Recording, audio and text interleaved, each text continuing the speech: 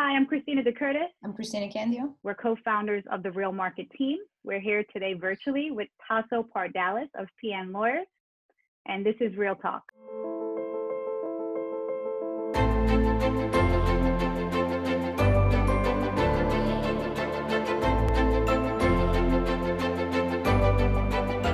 Today we're going to talk about two closing options available to people during these times of social distancing.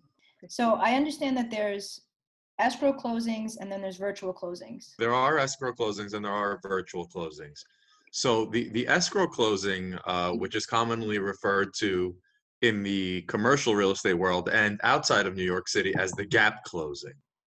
In this format of closing, which we're seeing more of obviously now with the crisis, the participants, the attorneys, the buyers, the sellers, they utilize the service of a third party that acts as an escrow agent, so that all of the parties do not have to physically attend the closing.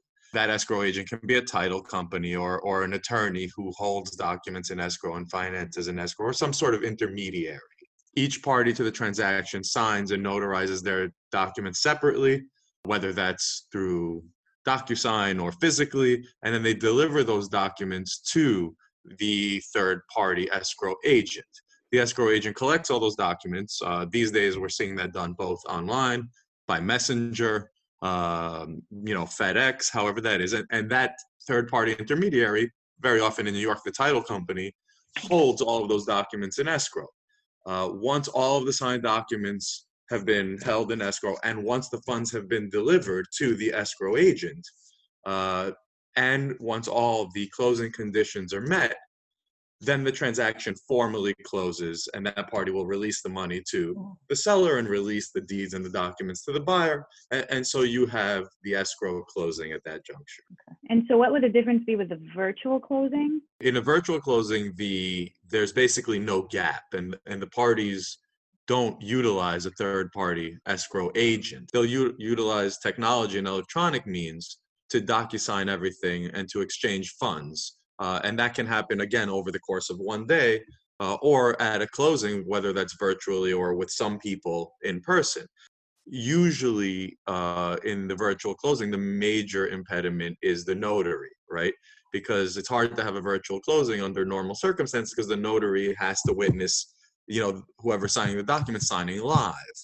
But this has changed now in the last 2 weeks as a result of Governor Cuomo releasing an executive order that allows virtual notarization of documents.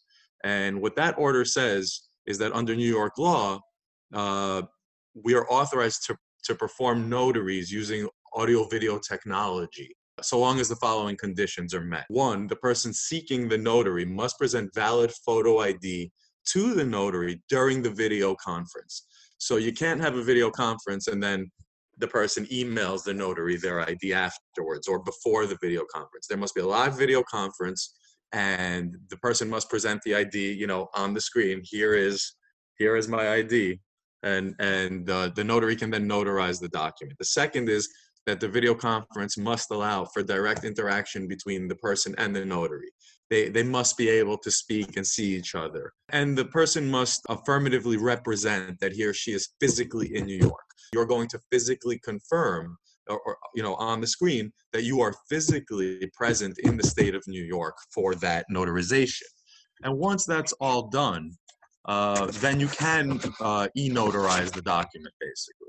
I've been recommending people use Zoom because you can actually record. You can record the person presenting you the ID, and then you can keep it as proof. That way, if anybody says, no, I never signed it, you have that video recording. The last question that I would have for you is, when these were approved, was there a timeline by which you could utilize these two types of closings? I think for e-notary, it lasts through April 18th, and they'll probably renew it. I think they just did it to see where we were going to land by then.